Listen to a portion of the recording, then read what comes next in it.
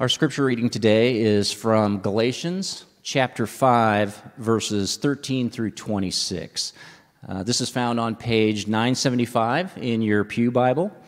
And if you don't own a Bible, we'd love for you to take that one home with you as a gift from us. Here's God's Word. For you were called to freedom, brothers. Only do not use your freedom as an opportunity for the flesh, but through love serve one another. For the whole law is fulfilled in one word: you shall love your neighbor as yourself. But if you bite and devour one another, watch out that you are not consumed by one another. But I say, walk by the Spirit, and you will not gratify the desires of the flesh. For the desires of the flesh are against the Spirit, and the desires of the Spirit are against the flesh. For these are opposed to each other, to keep you from doing the things you want to do. But if you are led by the Spirit, you are not under the law. Now the works of the flesh are evident: sexual immorality, impurity, sensuality, idolatry, sorcery, enmity, strife, jealousy, fits of anger, rivalries, dissensions, divisions, envy, drunkenness, orgies, and things like these. I warn you, as I warned you before, that those who do such things will not inherit the kingdom of God. But the fruit of the Spirit is love, joy, peace, patience, kindness, goodness, faithfulness, gentleness, self-control. Against such things there is no law. And those who belong to Christ Jesus have crucified the flesh with its passions and desires. If we live by the Spirit, let us also keep in step with the Spirit. Let us not be conceited, provoking one another, envying one another. This is the word of the Lord. Thanks be to God.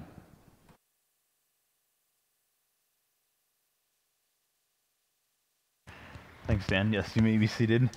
Good morning, and again, welcome. Whether you're joining us online this morning or you're here in person, we're so glad that you are with us.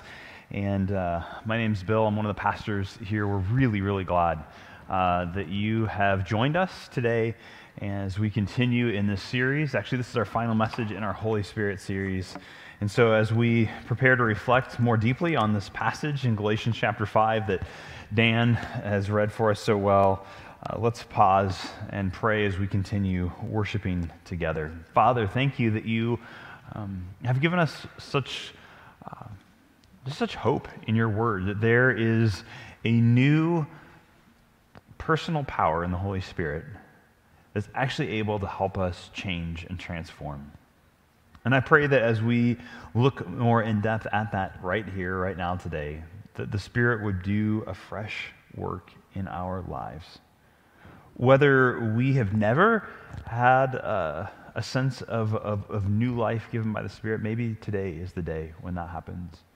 Or if we've walked in the Spirit for a long time, would you show us new areas where you want to work and help us to grow and change so that we might find more joy and freedom together?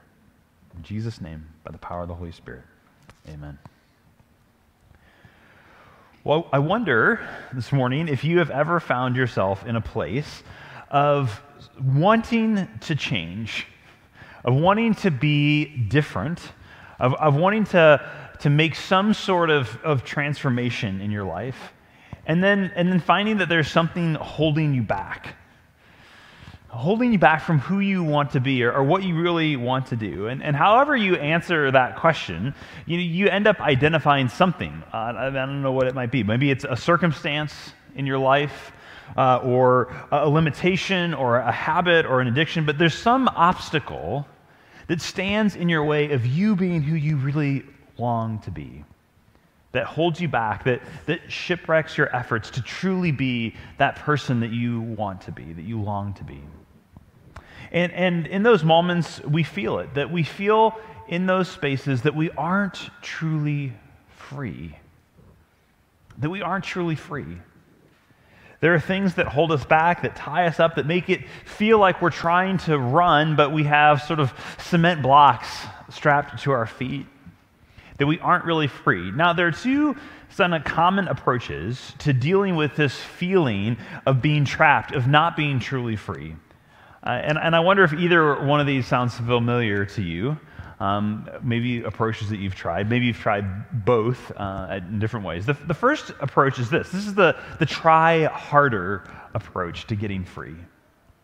The try harder approach. And it says that the reason that you aren't free is that you aren't trying hard enough. This approach says that we need to overcome our weakness by trying harder, by trying more. That if we could only exercise enough willpower, then things would change. So sort of if you want to make more money, we'll just find a better job, work longer hours, work harder, and you can do that. You want to have more time? Well, all you got to do is just optimize your schedule, get the right apps, work a little bit harder on getting efficient, and then you'll have enough space in your schedule. Or if you think, I feel like I'm just lazy. Well, you just need to develop more discipline. And if you don't know how to do that, well, get some self-help books. Get on YouTube and watch some motivational speaker videos, and you can get there. And if you've tried all of those things and still no change and still feel trapped, then guess what? You just better try a little bit harder. And that try harder approach, it locates the problem sort of inside of us and the solution outside. So the problem is, well, you aren't trying hard enough, you don't have enough willpower, you haven't worked hard enough. And the solution then is to say, let's add some more external structure, routines, rules, habits that will bring change. Now, that's the first approach. The second approach is just the opposite. It locates the problem outside and the solution inside. So this is more of like you could call it like the you do you approach. So this approach says that we need to be freed from any outside expectations on who we ought to be, either that we've placed on ourselves or that our family or our culture or whatever have put on us. The problem with our not feeling like we're free is that we have these external expectations and pressures, and we need to get free of those. It's the rules, the expectations that other people put on us that are the problem. So the you do use approach would say, you're just fine the way you are. You don't need to let anyone tell you otherwise. Never judge yourself or others. Shamelessly be and pursue whoever you want to be. You are made this way, so don't feel afraid to be who you are. You got to look inside, see who you really are in there, and you can't let anyone tell you that who you discover inside isn't the true you. You need to throw off those constraints. So those are the kind of two possible approaches. And they're not mutually exclusive, right? You can sort of be trying to find freedom in both ways. And actually, as we look to the Bible, we see that it is an agreement that we don't, one, live up to the kind of people we want to be. And like us, the Bible actually agrees that there are internal and external realities that stand in our way from being free. But what the Bible claims here is that the only way to really be free is through the Spirit. That only the Spirit can actually set you free. Only the Spirit can set you free. And again, if you just write down or remember one thing from our time together this morning, I hope it's that idea, that only the Spirit can set you free. And what we're going to discover here in Galatians chapter 5 is this, is that not only does the Spirit set us free from something, and that's often how we think about freedom, is that freedom is getting free from something, that we don't have any constraints on us. We're free from something. But we're going to discover here, not only does the Spirit set us free from something, He also sets us free for something. The person of the Spirit, he sets us free for something. So first, though, let's look at what the Spirit frees us from. And then we'll take some time at the second half and look at what the Spirit, what he frees us for. So first, the Spirit sets us free from. Well, free from what? Well, to answer that, we need to know a little bit more about this letter that we have written by the Apostle Paul called Galatians that we're just kind of hopping into the middle of here today. And in this letter, the Apostle Paul, and again, an apostle was someone who was leading and doing church planting. This is what Paul is doing. He's helping people hear about Jesus and then follow in the footsteps of Jesus, learn the way of Jesus. And he's done that all around, and he's interacted with the church group in this region called Galatia. So sometimes Paul's writing letters to specific churches, like churches in the city of Ephesus. Galatia is not a city, but it's a region, like, we might say the Midwest or the greater Kansas City area or something like that. So he's writing this group of churches and Christians in this area called Galatia. That's why it's called the letter of the Galatians. So they would have passed this letter around. And he's reminding them of the good news that they have heard about Jesus. And it's clear from this letter that Paul has actually been with many of them, that he was the one who first shared the gospel with them, told them the good news about Jesus, that they are rescued from sin and condemnation, not by their own efforts, but by grace through faith alone in Jesus. This is the great message of Galatians, that Jesus plus anything else is nothing. But Jesus plus nothing equals everything. And Paul just reiterates that again and again and again, this great hope of the gospel. We preached the book of Galatians a number of years back. You could search on our sermon archive, but it's a great book on just the message of salvation by grace alone. But these Galatians, they started to forget, as we all do. And this is why we have to have the practice of regularly reminding ourselves of the gospel. It's why we gather in church, in person, to be together. Again, whether in person or online, to remind ourselves of the truth of the gospel, to celebrate communion together, because we forget and things get confused. And this is what was happening in Galatia, in this region. Other teachers had come in and said that you still have to keep the rules. And others were saying, well, if Jesus has set me free, then I can just do whatever I want, and all will be forgiven. And Paul actually, in this letter, says that both of those approaches are wrong, and they'll end up being deadly in your life. And so first he addresses the law. This is kind of the rules, the try harder approach. And we see this back in Galatians chapter 5, verse 1. That wasn't part of our scripture reading for this morning, but Paul starts off this chapter saying, "For freedom Christ has set us free. So stand firm, therefore, and do not submit again to a yoke of slavery." And this was the distortion of the gospel that some people were saying, that unless you did the works of the Old Testament law, that is, if the Torah, the first 5 books of the Old Testament, that contain these laws about how God had set up his people to be distinctive in that cultural moment and context, unless you did the works of the Old Testament law, you didn't really belong as a saved member of God's family, especially if you were a Gentile coming in. That this was the idea that you had to sort of become Jewish in order to be a follower of Jesus. And so all those holy days that God had told Israel to observe in the Old Testament, you have to observe those. And if you like bacon, well, that's got to stop. That's not kosher. And men, if you aren't circumcised, then you're going to have to take care of that as well. And that's what these teachers were saying. You've got to become Jewish according to the Jewish Old Testament law if you're going to be accepted, you're going to be fully part of God's family, if you're really going to experience the freedom and become the kind of person that you long to be, you have to do all of this. You have to try harder to keep the law, to find freedom and hope. It says that Jesus is good, but the responsibility is ultimately on us, on you. What we have to do is keep the law, keep the rules. But this is not the new way that Jesus set out and made possible by his death and resurrection and by sending of the Holy Spirit. Because the law was good. The Bible is very clear. Jesus is clear about that. The law that God gave to his people was good, but it wasn't ever going to be able to address the root issue of what kept us enslaved, what keeps us from being truly free. And in fact, all throughout the Old Testament, and we saw it in Ezekiel 37, if you were part of this series early on, and in other places in Jeremiah, there's this hope, this expectation that one day the law will be written on our hearts by the Spirit. This is the promise of Jeremiah. It's the hope of Ezekiel, that one day we won't need this external thing because we will actually have renewed hearts, renewed minds that actually want the right things, that don't need external controls. And the law in this way was like training wheels, right? It provided external help. But the law isn't the goal. The training wheels aren't the goal. They can keep you from falling, but no one would say you're truly free as a cyclist if you're, a full-grown adult having learned to ride a bike and you're still using training wheels.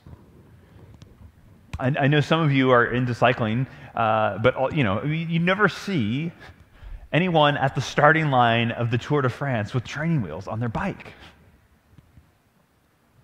And in fact, far from being an advantage, if you had training wheels on your bike for the Tour de France, you'd be at a profound disadvantage in terms of speed and expectation, right? I mean, it's like, this is going to slow you down. This is not going to help you out. And again, it's not that there's anything wrong with the training wheels, that they're bad, but we just move past those. We don't need them any longer. And Paul tells the Galatians here that there's an alternative to living under the law, and that is being led by the Spirit. Look at Galatians chapter 5 again, verse 18. And Paul says this, "But if you are led by the Spirit, you are not under the law." If you are led by the Spirit, you are not under the law. You've been given the ability to balance, to ride a two-wheeler. Why are you trying to put the training wheels back on? That's what Paul's point is. The Spirit has set you free from this try-harder approach on change. But then, naturally, the question comes then, right? Of course, well, wait, if I'm not under the law, if the Spirit has set me free, I'm not under the law, then can I just do whatever I want? Does this mean that the you-do-you approach, that's actually been the right approach all along? We just need to get rid of these rules, these external constraints, and just kind of follow our hearts, and we're not under any kind of constraint anymore? And that's what Paul addresses next. Because we are free from the law. We're free from the try-harder approach, but we're also free from what he's going to call the flesh here, which is kind of the freedom from the you-do-you that I just am always sort of actually end up enslaved to my impulses, my desires, my whims, whether they're good or destructive.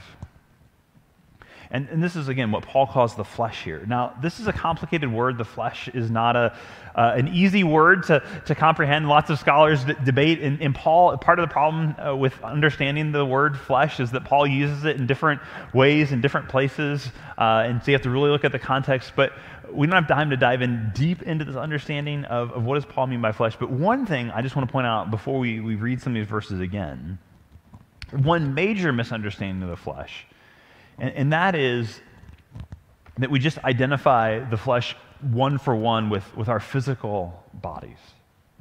And that's not what Paul has in mind in this passage, in this verse, is that somehow it's our physical bodies that are the problem.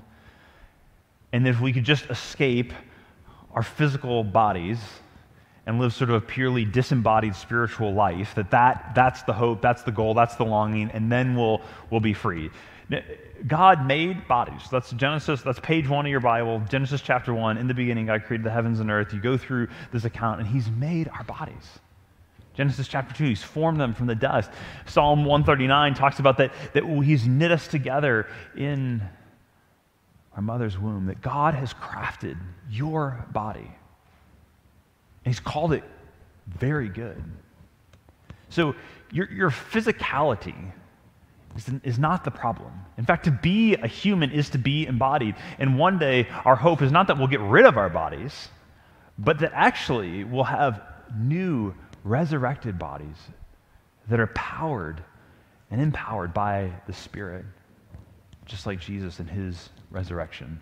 So as we read this passage, when we hear this language of flesh, don't just think my physical body, and if I can just finally get rid of my physical body, then things will be good. There's something else going on here.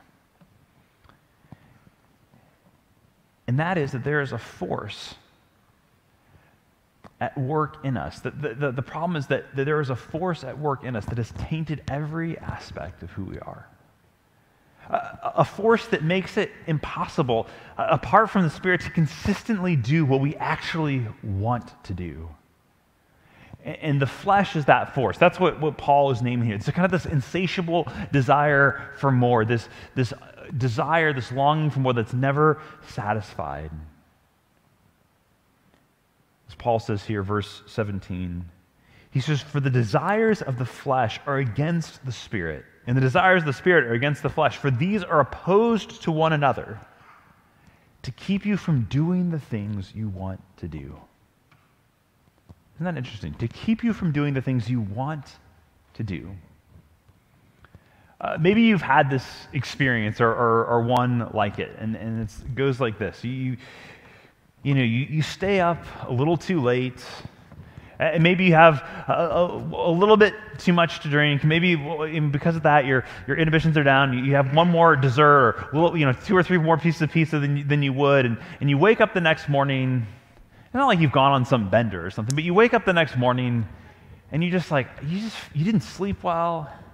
You kind of got a little bit of a headache. You feel sluggish and sick to your stomach a little bit. And you're like, okay, I'm not doing that again. Like it's just not fun. I don't like waking up feeling like this. But then that evening gets there, or the next weekend gets there. It's like, it's been a long day, it's been a long week, and you just want to relax, and I'll just have a few more pieces of pizza, just one more drink, and this show's so good, let's just do one more episode. And you're back in that same spot. And the question is this: in that moment, as you're reaching for the one more drink, as you're clicking one more episode, grabbing the next dessert, are you doing what you want to do in that moment? Are you really doing what you want to do in that moment?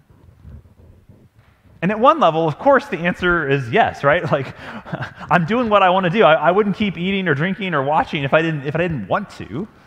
No one's holding a gun to my head. Of course but at another level, morning you, who's the same you as night you, doesn't want you doing what you're doing. Right? Like, we have these conflicting desires so often. Rachel and I have gotten in the habit of asking one of those questions, especially when we see the other kind of like stuck on their phone. And we'll ask the question, are you doing what you want to do right now? And sometimes the answer is yes, like, I'm responding to a text from my mom or whatever, and it's like, okay, cool. But then other times it's like, no, I'm not actually doing what I want to do right now. I went to respond to a text, and then I saw a news alert, and now I'm reading an article, and I totally got lost in this thing. I'm not actually doing what I want to do right now. Now, sometimes that question will provoke ire from the other. But it's become a good practice to say, are you really doing, like, is that what do you consciously say, like, I want to sit here for 10 minutes on my phone? Or does that just happen? But there's hope, right? The Spirit can set you free from this, help you to grow in this. Listen to these verses afresh now. This is verse 16, and I'm going to read a little more extended part here. Paul writes, "But I say, walk by the Spirit." There's a great kind of history of that word walk. It connects to all of this wisdom literature in the Old Testament and the Proverbs and Psalms. This walking is this whole picture of how you live your life.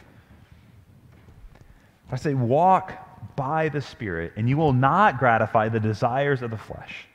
And then Paul kind of gives us a couple of checklists, some examples here. And he says, now the works of the flesh are evident. This is the kinds of thing, when you are in the flesh, when you are giving into those kind of desires, when you are following that, this is what it's going to look like. Sexual immorality, impurity, sensuality, idolatry, sorcery, enmity, strife, jealousy, fits of angers, rivalries, dissensions, divisions, envy, drunkenness, orgies, and things like these.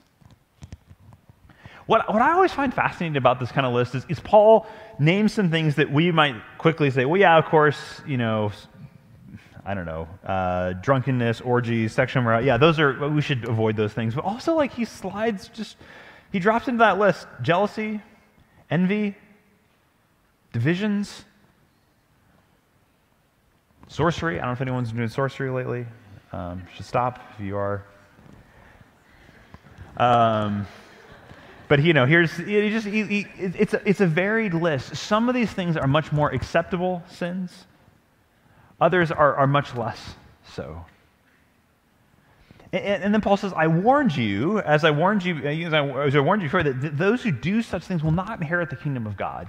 And this is not like, I won't inherit the kingdom of God because you've been on the naughty list we only, it's like these things are fundamentally incompatible with a new creation where faith and hope and love and life are going to flourish. This kind of stuff is going to ruin that. And so if this is what characterizes your life, like you can't get in. You're not going to get in there. But then he goes on in verse 22, but the fruit of the Spirit is love, joy, peace, patience, kindness, goodness, faithfulness, gentleness, self-control. Against such things there is no law. And another contrast between these two lists as well is when you look at that list of the works of the flesh, this is all self-centered kinds of stuff, where it's putting me, my wants, my desires at the center. I mean, anger, rivalry, jealousy, envy, all of those things, they're all about me getting what I want. But you notice the fruit of the Spirit, that list, it's all others focused. It's all about being in relationship with others in this way that brings life.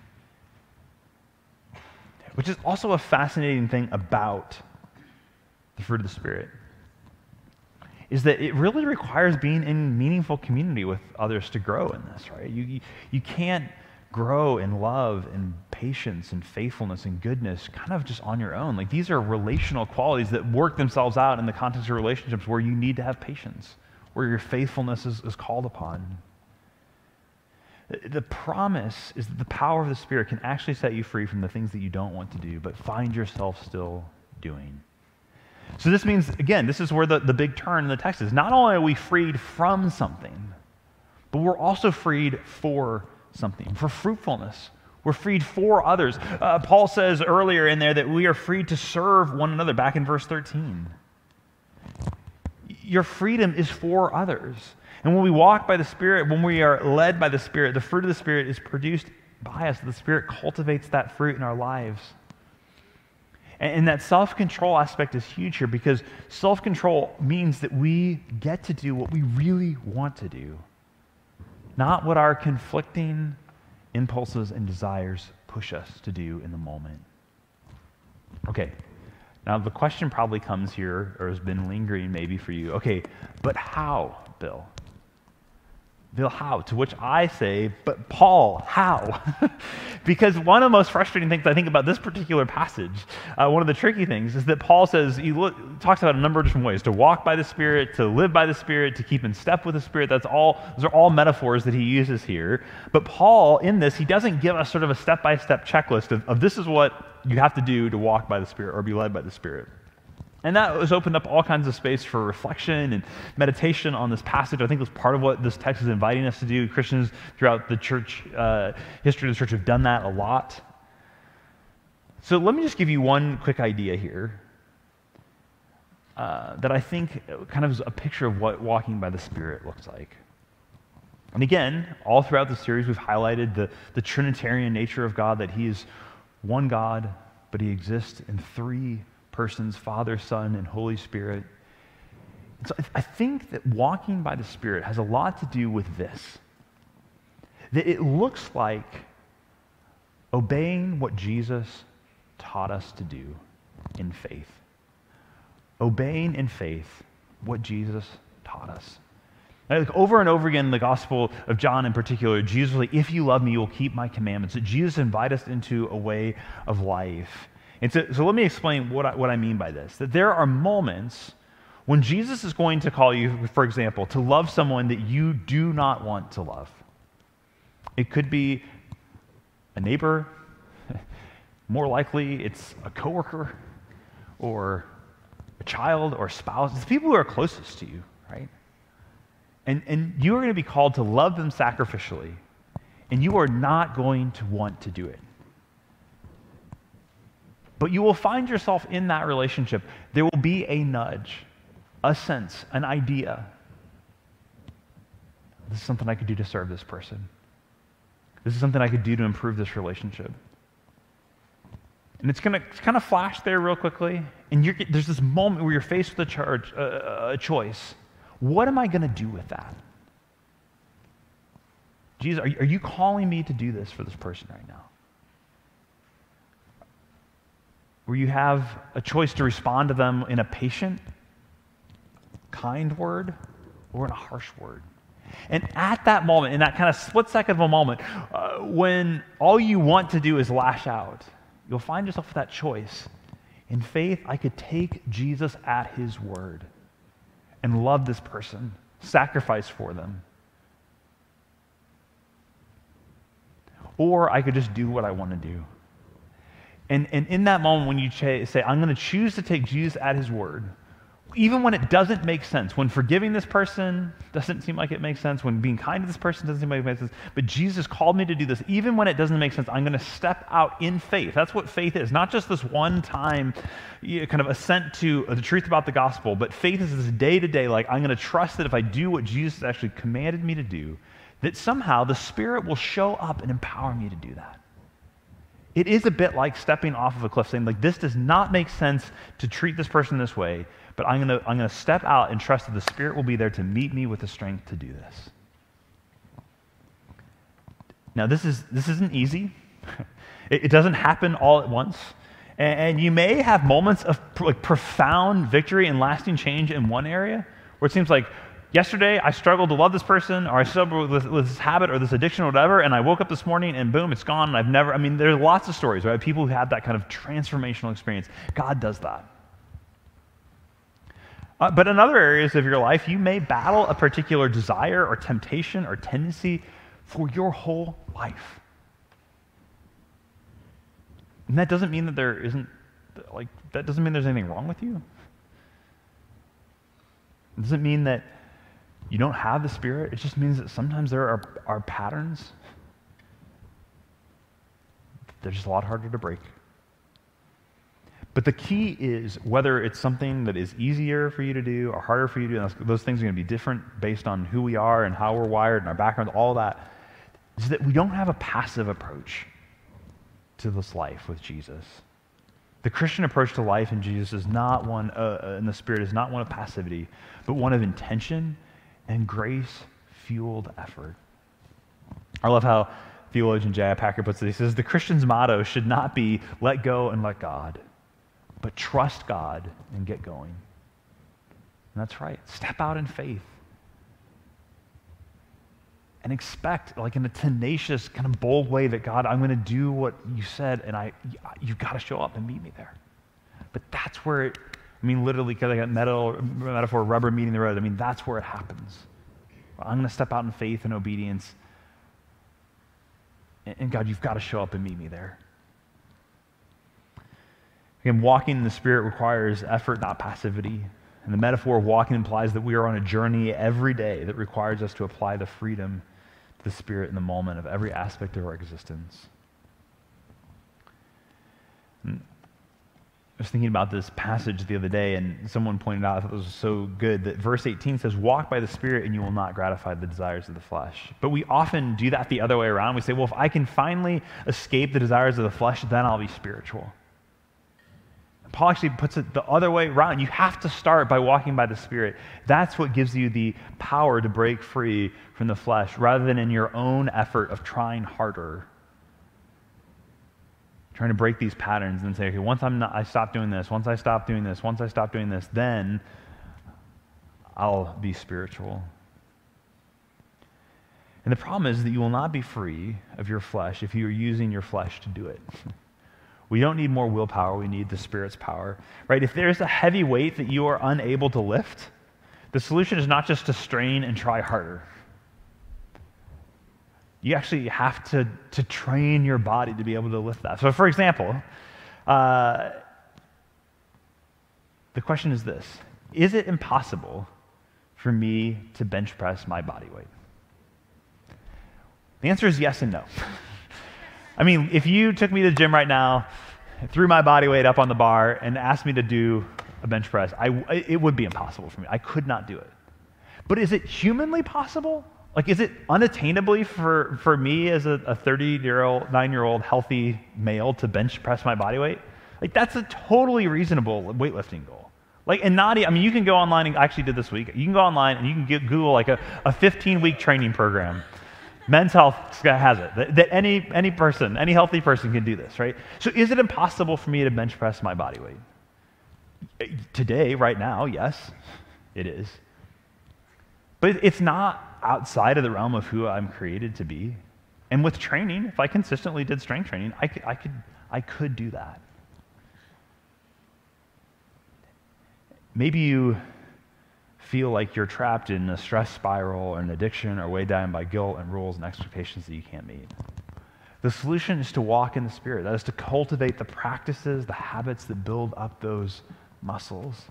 And then over time, the Spirit will be stronger in your life, stronger than the desires of the flesh. And again, none of this is magic. None of this happens overnight, but lasting change is possible with help. Help from the Spirit who allows you to be humble enough to ask for prayer. Humble enough to seek help from the Spirit who frees us from guilt and reminds us that we are fully known and fully loved right now. Now, there is so much more practical wisdom in the Bible about how to live a life of true freedom, so much more than we can cover in this message. Not about just about the freedom from, but the freedom for, about what a life lived in the Spirit, a life that is in step with the Spirit actually looks like. And one of the most practical places in the New Testament to look for, like, how does our faith transform our everyday life is in the little New Testament book of James. And we're actually going to start it's like an 8-week series in James. It's this little 5-chapter New Testament book. That's going to be next Sunday. We're going to spend 8 weeks just soaking in James. And we're calling that series Real Faith. Actually, if you want to pick up our latest companion journal, we have these now to go along with our sermon series. You can do that, especially if you're in a community group. You're going to want to get one of these for sure, because this is what's going to kind of guide your time. Those are on the back table where the water and that kind of thing are. So make sure you pick up one of these, because it actually is going to start helping you on page 1 of this journal, or week 1, to get ready for next week's message. So make sure you grab one of these on your way out today. It's going to be a great companion to your just own personal walking in the Spirit, but it's going to be something as we journey in this new series together that you're going to want to have. So don't miss out on that James series. It's going to give us a lot more wisdom on what does it look like to walk in the Spirit in everyday life in lots of different challenging circumstances. Because only true freedom comes when we give ourselves wholly to the one who gave himself for us wholly.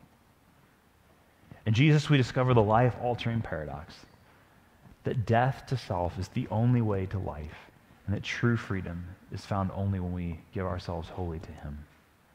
And if you've never done that, if you've never fully committed yourself to Jesus, I invite you to do that today. To stop trying to get free on your own, and to start trusting Jesus.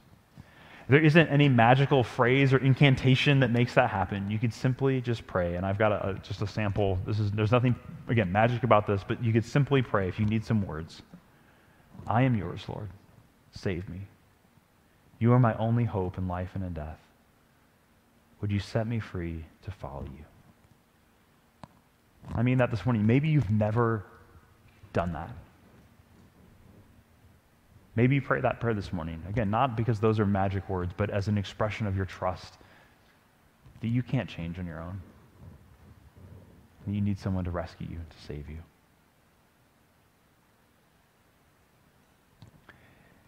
If you pray that prayer, you desire to make a commitment like that, but you're not sure what happens next. You're like, I did that today, Bill. We'd love to know that. Tell somebody, tell a friend, tell one of your pastors. We'd love to celebrate with you and journey with you. Let's pray. Father, I pray afresh my own heart and mind today that I am yours. Save me. You are my only hope in life and in death. Lord, would you continue by the work of your Spirit to set me free, to be all that you've created to me, to be. And now as we celebrate communion together, would you remind us powerfully of the truth of the gospel that sets us free? Free from trying harder, free from enslavement to our own desires, to be free to image Jesus, to serve one another. It's in his name that we pray, by the power of the Spirit that we trust. Amen.